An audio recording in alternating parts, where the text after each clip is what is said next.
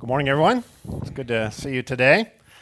As many of you know, this past Tuesday was President Trump's first State of the Union address, and this is a practice that's based on Article 2, Section 3 of the U.S. Constitution. But in modern times, this speech obviously has turned into a lot of political drama in theater with the Democrats and Republicans either standing and clapping or sitting and scowling, depending on what's being said. One of the interesting things is to watch them kind of look at each other. Are we supposed to clap for this or scowl for this? And that was not the original intent. The original intent in the Constitution was to make sure that the Congress, and therefore the nation, knew what the president did about the state of the Union. Now that's important, whether it's a nation or whether it's a church. So as we're celebrating the beginning of our 30th year as a church, I wanted to give you a State of the Church address, an honest assessment of how we are doing as a church, kind of minus all the applause and hopefully all the scowls that went with the State of Union address on Tuesday. Now, the state of any organization depends in part on how well they face and overcome the challenges and obstacles that every organization faces. Before I became the pastor here at Seabreeze, I was the president of a medium-sized advertising agency. And as I transitioned out of the marketplace into ministry, I realized pretty early on that there's just a lot of similarities between how, say, a business is organized and how a church is organized. I mean, both the business I was a part of and the church has organizational chart. Even if it's not identified clearly, it's usually understood with job descriptions telling us who's responsible for what and who's leading what and who's over who on the organization. That's true whether it's in business or in church. Both the business and the church has to manage money and give an account of their finances, and there's other similarities that go on. But it didn't take me long into the ministry side of things to realize that there were some pretty big differences between the church and business, particularly in how they overcome four of the challenges that every organization faces. And so, as I talk about the state of Seabreeze today, I want to approach it from the angle of these four challenges, describe the challenges to you, and then explain to you how I assess us as a church, how we are facing these particular challenges. So let's begin. Challenge number one that every organization faces is their message. Now, when it comes to a church, that's a particular big challenge because the message of the church is a mystery. Here's what I mean. When I was in advertising, our business was to help companies sell their products. And a key to that was for them to get very, very clear on what their message was, and then to help them communicate that message as clearly and compellingly as we could. And the reason that's important for any business is because there's a lot of messages out there competing for the attention of the public.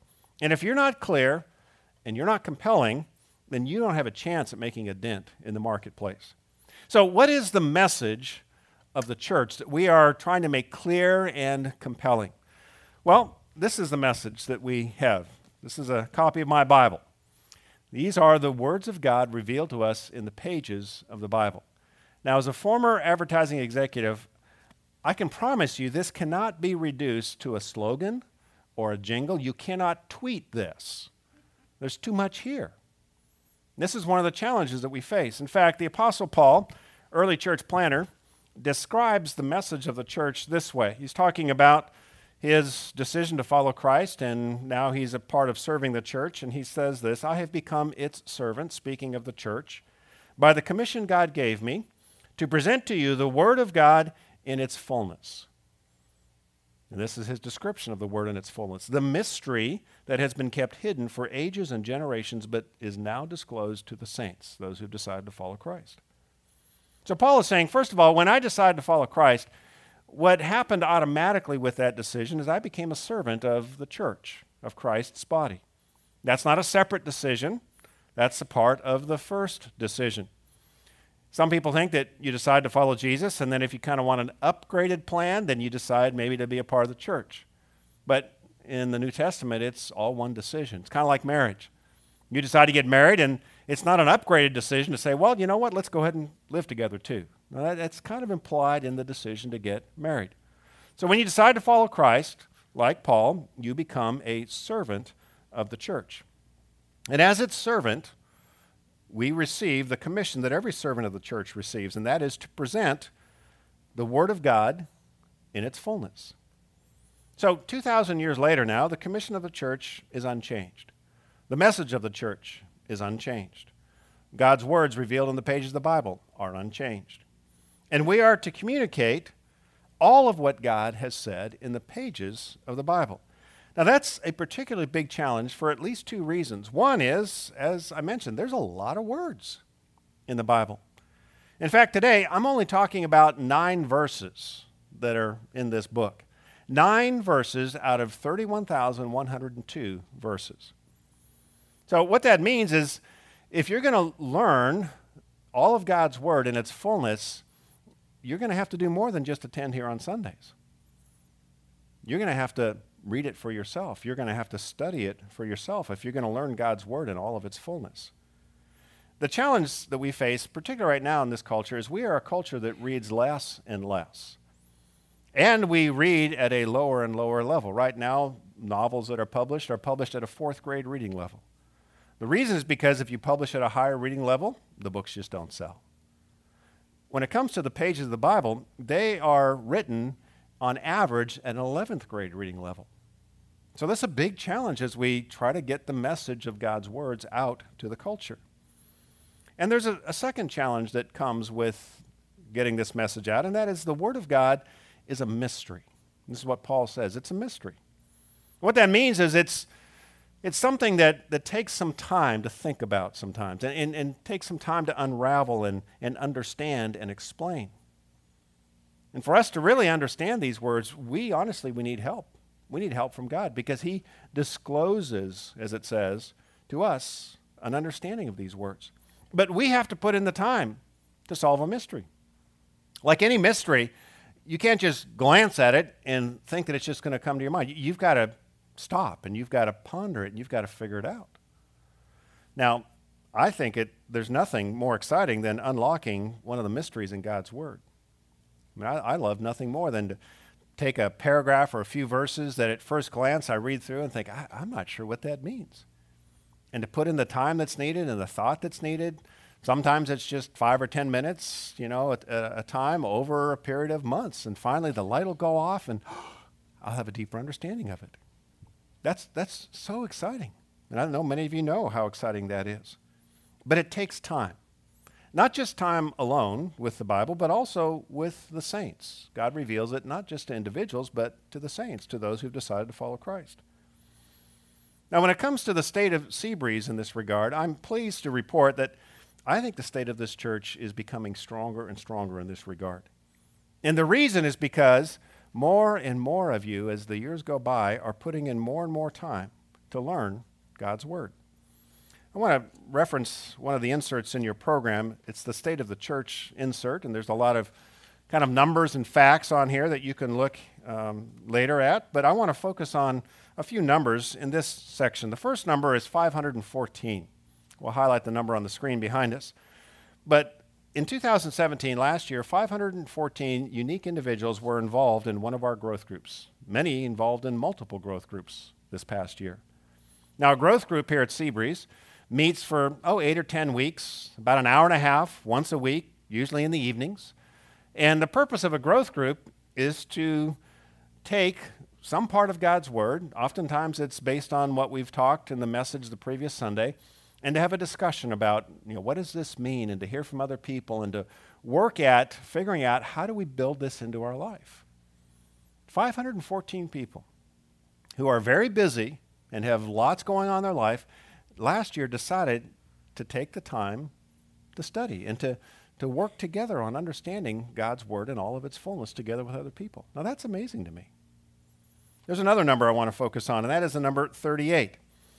There are 38 individuals who are in the Horizon Training Program.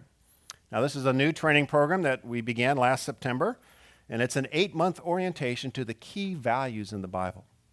So 38 individuals are about in the midpoint of this study, kind of looking at what are the key themes in the pages of God's Word. And this will help them tremendously as they begin to study more and more of God's Word. 38. The next number is 63. Last year, 2017, there were 63 in North Star. North Star is a training program that's a 2-year training program. In the first year of North Star, you read through the entire Bible. many people who've made a decision to follow Jesus have never read all of the Bible from the front to the back. And in North Star, we do that and a lot more than that. And so last year, 63 were involved in this. A number of them graduated at the end of the spring, and a number are continuing on in year 2 right now and started year 1 this past fall. That's a big commitment.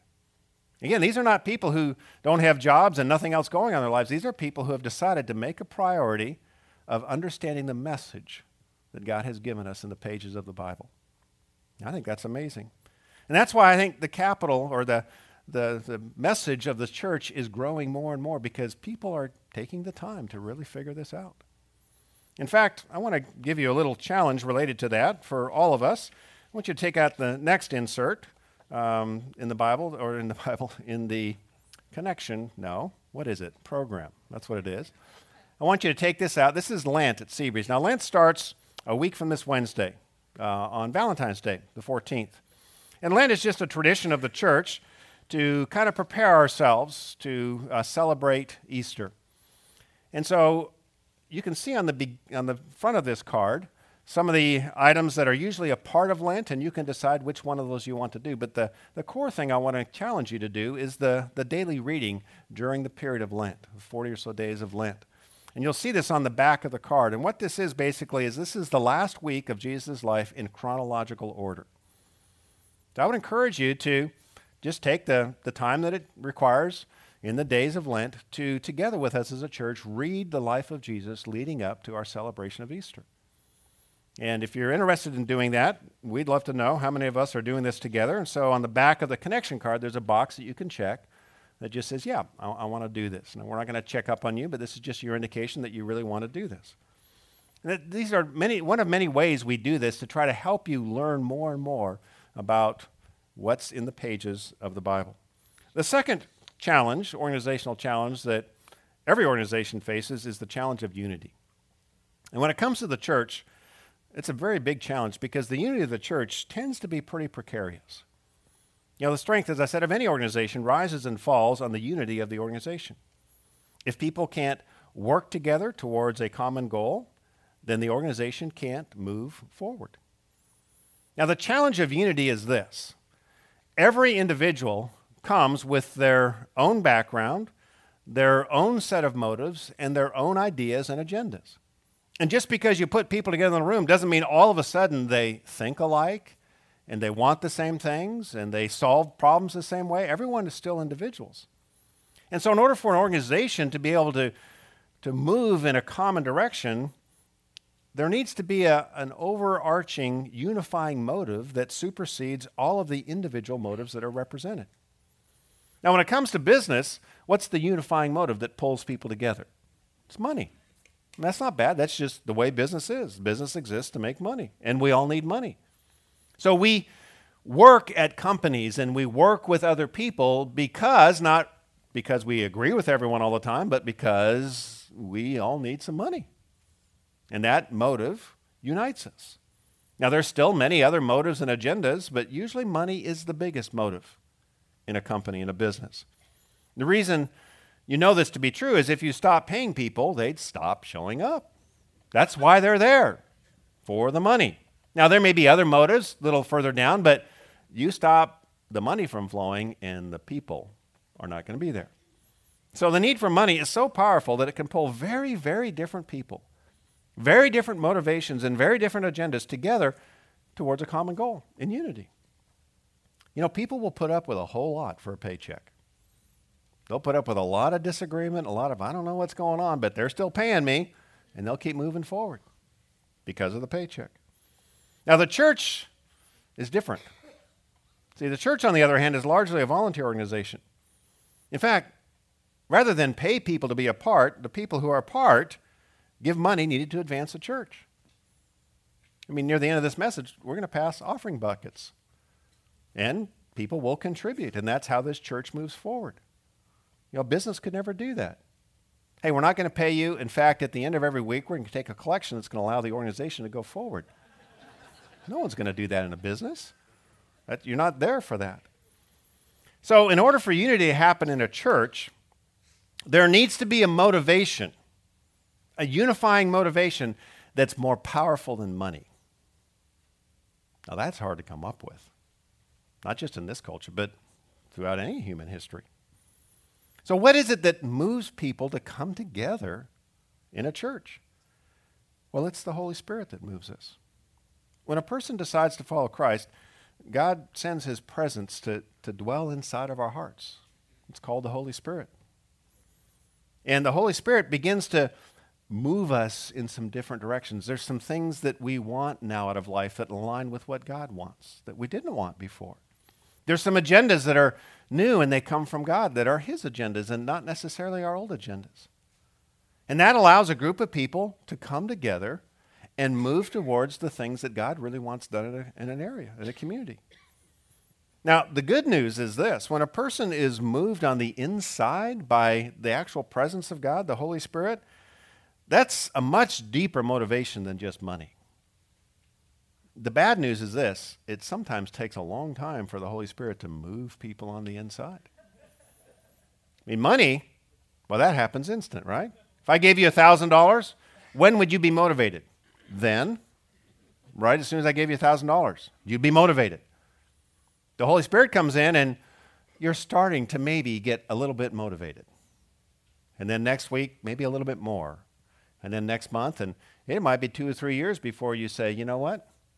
I really do want to do some things in this direction. It just takes time, and it's different for every person.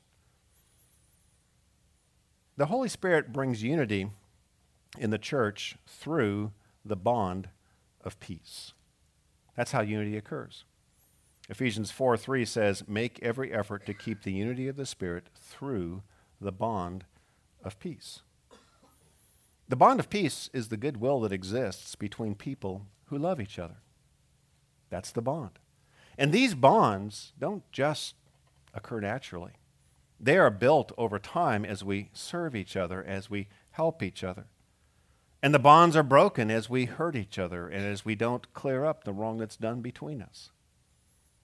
So it takes a lot of effort to create the conduits, the bonds through which the Holy Spirit can move us in unity as a church. As it says in this verse, it takes every effort, not just an occasional effort, but every effort. It takes a lot of effort to forgive. It takes a lot of effort to talk face-to-face to someone that you're irritated with rather than behind the back of them that you're irritated with or disagree with.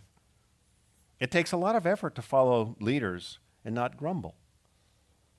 Those are the bonds of peace. You see, large groups of people don't just naturally agree on every detail that's needed to work together. You get a group of people in a room and they're going to have as many ideas of what to do as there are people. And so for any organization, there has to be leaders, and leaders have to decide what we're going to do, when we're going to meet, and who's going to do what. Now, in a business, the leaders are followed because, well, they write the paychecks. But in a church, the leaders are followed because people want to follow them. Now, we all tend to want to follow leaders that we agree with. In our mind, those are great leaders. Why? We agree with them. But when we disagree with the leader, the wanting stops. We don't want to follow them anymore. We disagree with them. Now, again, as I said, in a business, people can disagree with the leaders and still work together because they're getting a paycheck. But in church, there's no financial incentive to follow. So every time people disagree, unity is in jeopardy. So why do people follow in a church? The reason, again, is the Holy Spirit helps them see that they're not just following a human leader. They realize that Jesus is the head of the body, the church, and that he is leading through leaders, through people. Now, that doesn't mean they trust every person who claims to lead in the name of Christ. They check the leaders out to make sure that there really seems to be a person who honestly is following Christ and leading well. But they recognize that they don't have to understand everything. They don't have to see everything because Jesus is leading through these people. And so even if I disagree, Jesus is in charge and I can move forward. Now, in a business, that would never work. In a business, the head of an organization is visible, but access to them is pretty limited. especially if the organization is large. For example, if you work for Disney, the CEO of Disney is Bob Iger. If you work for Disney, you probably don't have a personal relationship with Bob Iger. So what that means is if your boss tells you to act on a new idea or a new directive coming from the top, coming from Bob Iger's office, you have no way to question it. You're not going to get on the phone and say, Bob, is this really true? Am I really supposed to focus on this project and not this project? I mean, you can try to call Bob Iger's office, but I promise you're not getting through. You're going to have to follow your immediate supervisor, who is taking direction all the way from the CEO office. But in a church, it's a very opposite dynamic. You see, the head of the organization, the church, is Jesus Christ. And he is not visible. I mean, he was 2,000 years ago, but he's not walking around now. But everyone in the church has a personal relationship with him. Everyone who's a Christian has a personal relationship with him. So here's what happens in the church. The leadership decides to move in this direction, and everyone calls up Jesus and says, Jesus, what do you think? Is this really what we should do? And depending on how they process that, they come back and say, hey, who are you? Jesus told me that we should be doing this. And Jesus told them that we should be doing this. And Jesus told them that we should be doing that. And this is the challenge in the church. Everyone's got a personal relationship with Jesus. But Jesus doesn't show up visibly to set the record straight. I mean, imagine if everyone at your work had a personal relationship with the CEO, but the CEO never showed up to work. I mean, how could anything move forward? Everyone could say, my CEO says this is what we should do. And so, like most churches, we have gone through periods of turmoil when leadership has been disagreed with and has been questioned and, in some cases, has been attacked. And the unity has, it's really fractured. But as far as I can tell, now is not one of those times. Again and again, I'm amazed at how many of you decide to follow and trust me and the other leaders of this church. And I know it's not because you agree with every single decision that's made. I mean, I know that because I don't agree with every decision that's made. I don't agree with every decision I make. I mean, I'll make a decision and think, I hope this is the right decision. Eventually you got to make a call, and I'm not sure. I think so. I think this is what God wants us to do. But sometimes I'll get one day into it, 1 week into it, and think, I hope this was okay. So I know you've got to be wondering sometimes, what's he thinking? He's thinking, I hope this is okay. And I hope God is able to lead through even someone like me. I mean, I'm working hard and we've got a lot of help, but eventually leaders need to lead and people need to decide to join in. And I know the only reason that we're able to move forward over time in unity is because the Holy Spirit has pulled us together and has moved us through the bonds of peace in this church. And that's why, particularly those of you who have been at Seabreeze for decades, I greatly appreciate your willingness to follow me over that period of time. Only God could do that in your heart, because I get tired of me. So I'm grateful for the unity that God has brought in this church over time. And that brings us to the third obstacle every organization faces, and that is the mission. Mission clarity. It's critical for every organization. Now, the challenge when it comes to the church is the mission of the church is complex. It's complex. When I was in advertising, we focused on providing creative services for local and regional companies with annual sales between $1 million and $10 million. That was the niche in the marketplace that we focused on. And we didn't start that way, but we learned. We went after a few national accounts and it was a disaster. We couldn't make any money on those kinds of things. And we spent a lot of money pitching that kind of stuff, and we just weren't impressive enough to land a lot of accounts. And so we realized, if it's more than $10 million, it's just not worth our time. And then we pursued some business from companies that had less than $1 million in annual sales. And for a bunch of different reasons, we just couldn't make money on those people. Our niche was local and regional $1 to $10 million in annual sales. So we focused on that, and we were able to flourish once we got our mission razor clear, a laser focus on what we were doing. And that's the nature of business. Really, most organizations. You find a niche, you find a focus, and then you go after it.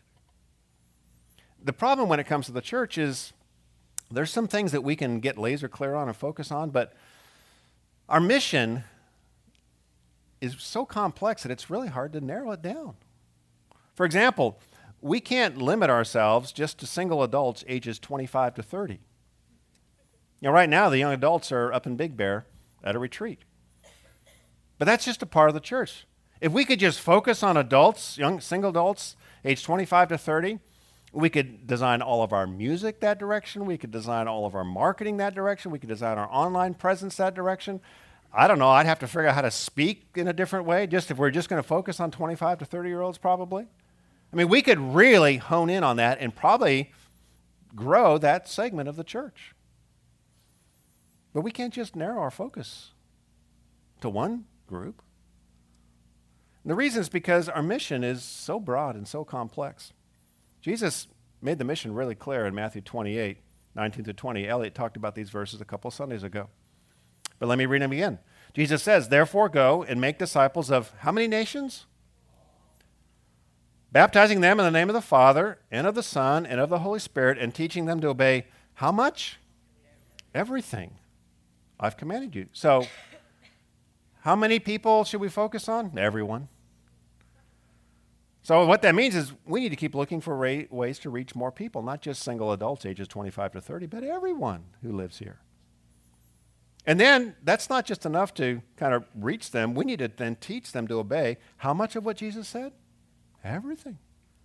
Now that's a lot, especially when you consider that much of what Jesus taught was based on what God had already said in the Old Testament. So the entire book, the entire revelation of God needs to be understood and over time built into a person's life. It's not enough for us just to upload the content onto the web and say, hey, it's there if you need help. No, we need to actually walk alongside people in the details of life and help those who really want to learn, help them learn how to do what it says. Not just understand what it says, not just have the light go off and say, oh, I know what this means, I can answer it on a test, but answer it in life.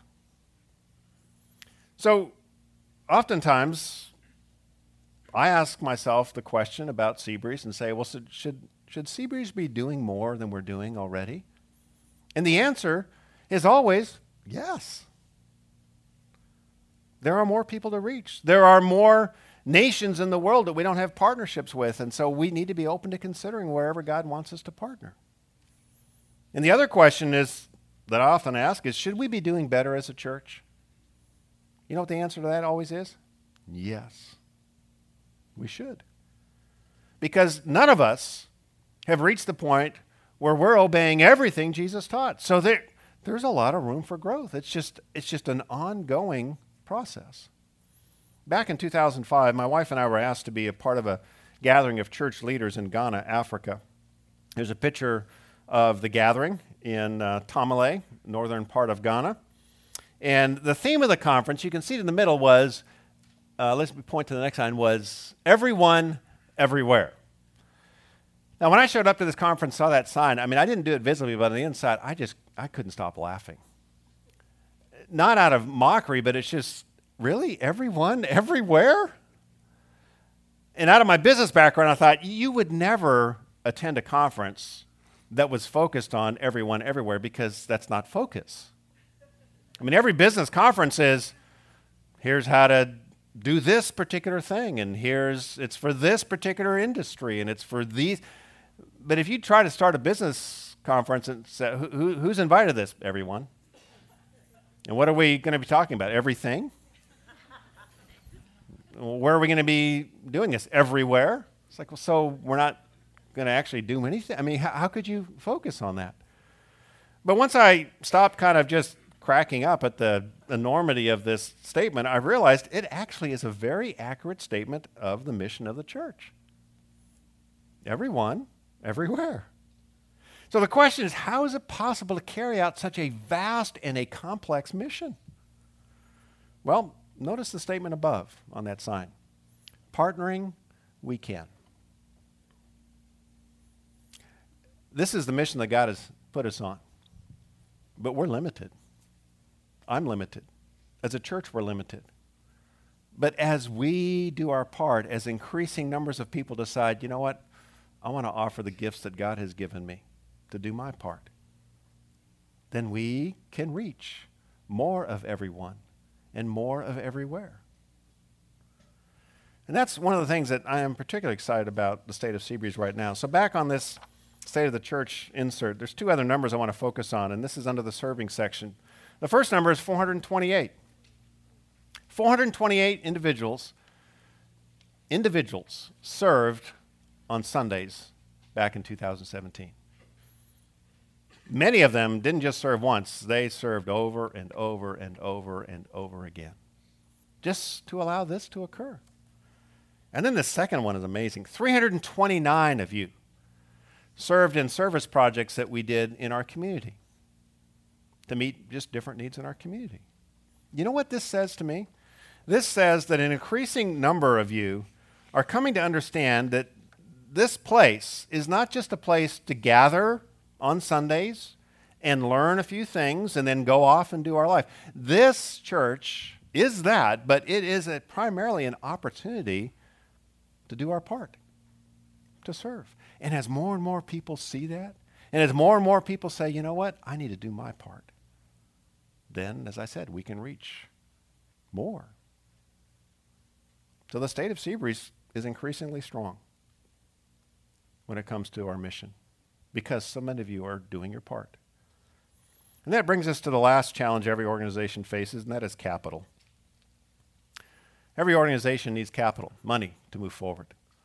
Now, when it comes to Seabreeze and the church in general, we have a unique challenge in this area, and that is because the capital of the church primarily is affliction, not money. Suffering, struggle. Well, doesn't that sound great? Let me explain what I mean. In business, capital refers to the financial assets of a company. So the business that I led, the advertising agency I led before coming here, was a new startup. In fact, it was just me and the owner that started it. Eventually, we had about 25 employees, but at the beginning, it was just me and the owner. And because I was in on the ground floor of a new business startup, I learned that the reason most business startups fail is not because they don't have good ideas, but it's because they are undercapitalized. So if you're getting ready to start a new business and you think you need $1 million, trust me, you need $5 million. At least. You have no idea how fast you can burn through capital in a new startup. So we had a bunch of new and exciting ideas, but every one of those ideas required capital. And if we had the capital, if we had the money, well, then we could hire the people. We could purchase the equipment maybe that we needed. And we could grow the business in that area because we had capital. It is the fuel that moves the organization forward.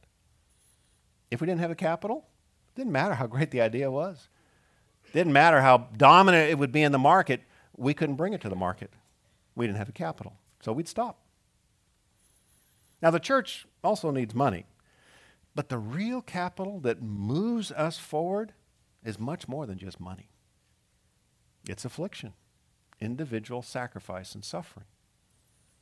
Here's what Paul says in the verse previous to the ones we read in Colossians chapter 1. Verse 24, he says, "Now I rejoice in what was suffered for you, and I fill up in my flesh and my body what is still lacking in regard to Christ's afflictions for the sake of his body, which is the church." So the Apostle Paul, again, is writing to the church in the town of Colossae. It was located in what is now southwest Turkey. Now, he'd never been to this church. In fact, he's writing this letter from a prison cell in Rome, awaiting trial before Caesar. Things are looking really bad for Paul, and they're looking really bad for the early church. So in this part of the letter, Paul is explaining to them why it is that he and they are suffering so much, why life is so hard, why there's so many afflictions. And his point is this, affliction, suffering, is how the church got started. Jesus, the founder of the church, was the first one to be afflicted. And it's how the church is going to move forward. It's always been the capital of the church, the real capital of the church. The first one to suffer for the church was Jesus. He suffered on a cross to purchase our forgiveness and lay the foundation of the church here on earth.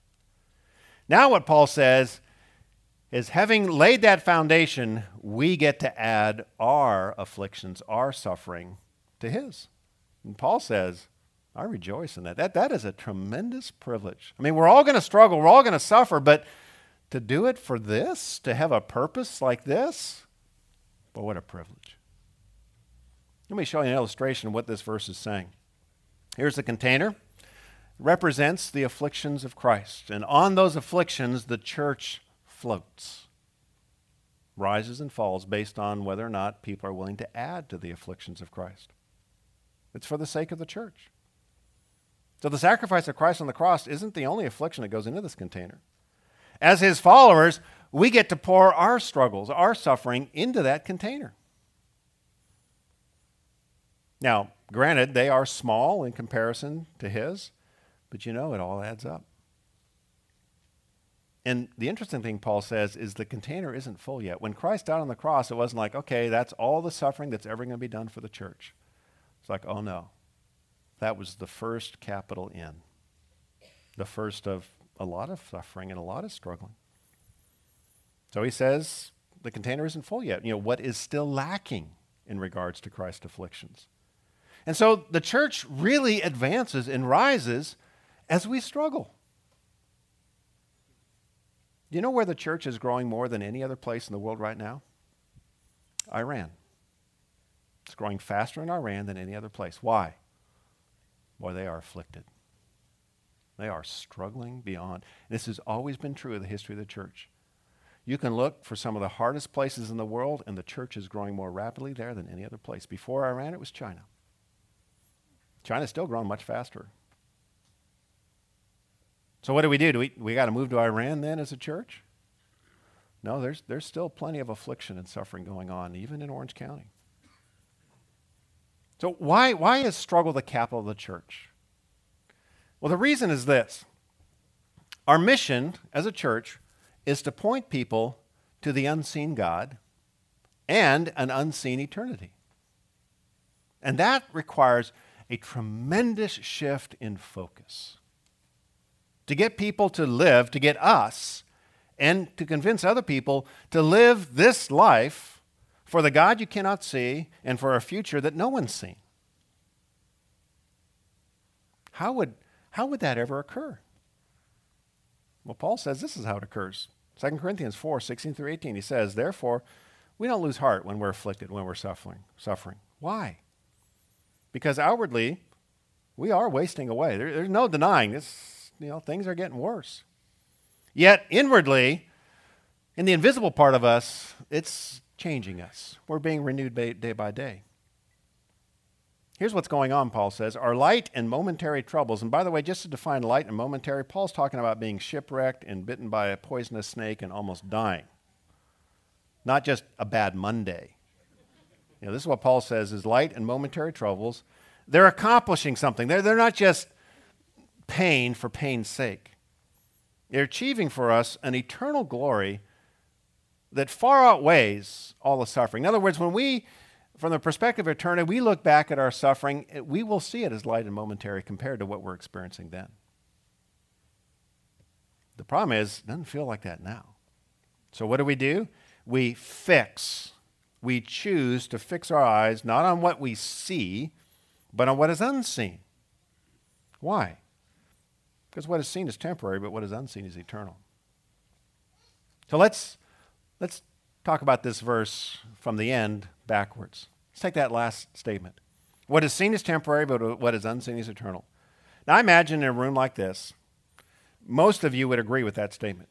Most of you would agree with, everything that we see is temporary. I mean, we've seen evidences that things fade. So we most of us probably know in our minds, you know what? All the money I got in my bank account, my house, all the plans I got for retirement, everything. Eventually, that's going to be all gone because I'll be gone. But what is unseen, the God I can't see, the next life that I can't see, that's going to go on forever. I imagine most people here would say, I agree with that. But here's the problem. You may agree with that statement, but the truth for most of us, I would say for all of us, is that our lives tend to be dominated by what we see. I mean, that's what gets our focus. That's what our emotions rise and fall. I mean, if your emotions go in the tank this next week, it's not because something changed in the unseen world. It's not because God suddenly changed and heaven suddenly was redone in a way you don't like. No, it's because something in the seen world has happened that's been really hard. So what would it take for people to, as it says here, the next statement up, fix their eyes not on what they see, but on what they can't see? What would it take for that to happen? Well, it's going to require trouble in the visible world, in the momentary world. It's going to require affliction. Now, the good news is that the world is full of affliction and trouble, even here in Orange County. The bad news, though, is that we're all so busy working on our own little bit of trouble that we tend to have little time to care about the trouble in the lives of people around us. So most people are suffering in silence, in isolation. Everyone presents themselves as, everything's fine. And so the unseen world goes on ignored. One of my favorite parts, though, about Seabreeze over the years is how authentic you are. As I've listened to the people of this church talk over the years, it's become pretty clear to me that most of you don't see yourself as any better than anyone else. And you know why? Because you've been kind of beat up in life. You've been afflicted. And you know what that does? That makes you one of the first people that someone who is struggling just might go to for help.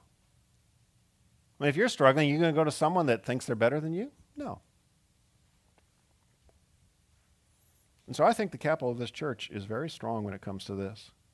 Now, not Iran strong or China strong, but Orange County strong. That's where God has us. Many of you are struggling. You are afflicted. And that has expanded your heart for the people around you who are struggling. You see, the joy is never the affliction. Nobody says, oh, great, a bad week. No, the joy is never the affliction. The joy is watching God turn our struggles into changed lives in our own life and then change lives in other people's lives. That's the purpose behind the affliction. I'm often asked to add something to what we do here at Seabreeze, some project or some program. And if it's a good idea, my response is often the same. I really would like to see that in our future. But it's going to require some money. But mostly it's going to require some qualified leaders who are willing to lead, who have been qualified by their own struggles and qualified by their own understanding of God's word to actually lead in that area. And until that time, we don't have the capital. We can't do that.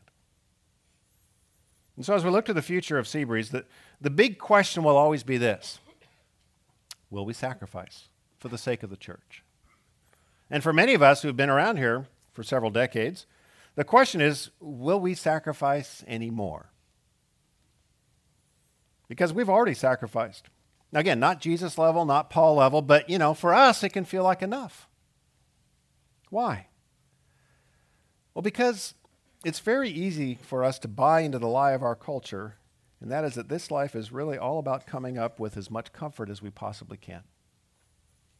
And the version of this lie that's predominant in our culture right now is we need to spend our life preparing not for heaven, but for retirement. That's as far as we see. And so we are willing to suffer and to struggle so we can squirrel away enough money so that we can at least spend 10 or 20 years just blissed out on doing whatever we want to do. Now the challenge with that, I've had a glimpse into the future. And this is what I've seen. Getting old is really not that fun. I mean, so far it hasn't been fun for me getting older. And I know some of you have got great health and you're just like seeing all the amazing things in the world, but you know, there's a lot of people who are really suffering as they age out. There's a lot of afflictions. And God keeps trying to get us to see, you know, fix your eyes on what is unseen. Now, it's fine to prepare for retirement. I'm preparing for retirement. I don't want to be a burden on my family. But don't live the lie that the best thing you're ever going to experience is some form of retirement. The best thing you're ever going to experience is heaven. So leverage now for then, rather than try to create heaven somewhere here on earth. Do it for then. You see, we need to see the church, I think, the way Paul did. A privilege beyond measure that we get to suffer for and sacrifice for and advance on our own sacrifice. So as we conclude today, we're going to remember the sacrifice of Christ for the sake of the church. So I want to invite the ushers to come forward and begin to hand out the communion cups. Now, as they're handing these out, if you're here and you've yet to decide to follow Jesus Christ, I just encourage you to kind of let the cup pass. We're not going to embarrass you in any way, but Scripture is very clear. This is for those of us who've already made the decision. So if you're just kind of figuring this out, we're so glad you're here, but just let this pass. And this comes from something that Jesus started on the eve of his crucifixion. And by the way, the bread and the juice are all in one package, so just go ahead and hang on to that, and I will lead us through that in just a little bit. But on the eve of Jesus' sacrifice, he had the Passover meal with his disciples. And at the beginning of the meal, he took up a piece of bread, unleavened bread, which would be kind of like crackers, and he broke it. And as it broke and the pieces fell all over the place, he said, you know, this is what's about to happen to me physically. My body is going to be beaten and broken into pieces. And literally pieces were flogged off of Jesus' body. So my body is going to be broken for you. Then at the end of the meal, he poured some wine into a cup, and he said that his own blood was about to be poured out just like this wine, this red wine was. And it was going to be a sacrifice for us. An offer of forgiveness that was written in his blood, forgiveness that he would pay for. And then he told his disciples and all of us who would decide to follow him in the future to do this in remembrance of him. To eat broken pieces of leavened bread and to drink of the wine or juice, to remember his affliction for the sake of the church. Because what Jesus suffered 2,000 years ago on that cross wasn't just for us as individuals. It was for the sake of his body, this verse says, which is the church. It was his sacrifice, his afflictions, his capital that started the church. And now we remember the price that he paid, and we decide to add our sacrifice to his. So as we do this, I invite you not only to remember the afflictions of Christ for you, but to join me in deciding, maybe for the first time, or maybe for the 538th time, to fill up in your flesh what is still lacking in regard to Christ's afflictions for the sake of his body, which is the church. So first, peel back the communion to get at the little piece of bread here. Take that out. Now, in the words of Jesus, who on that night 2,000 years ago said, "This is my body, which is for you. Do this in remembrance of me." Let's eat this together in remembrance of him.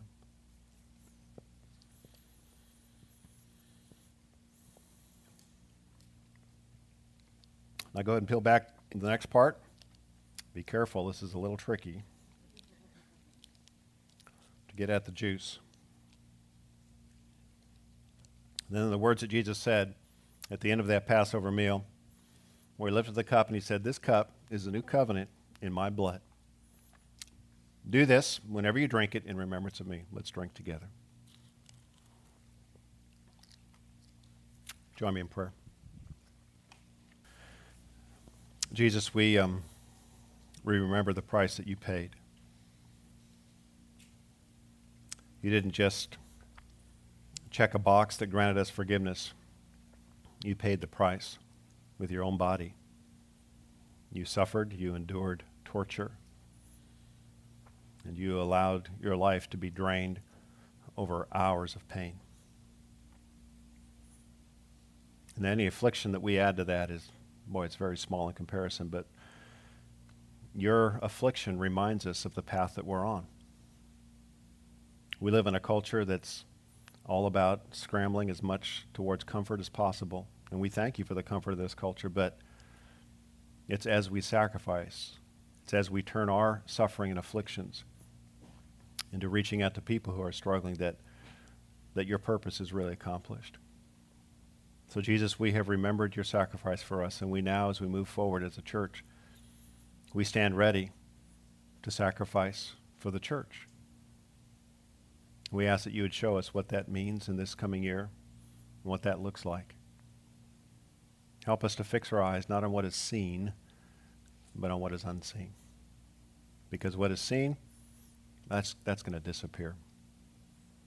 But what is unseen, one day that will appear and will never disappear. Help us, we pray, and we ask this in the name of Jesus. Amen.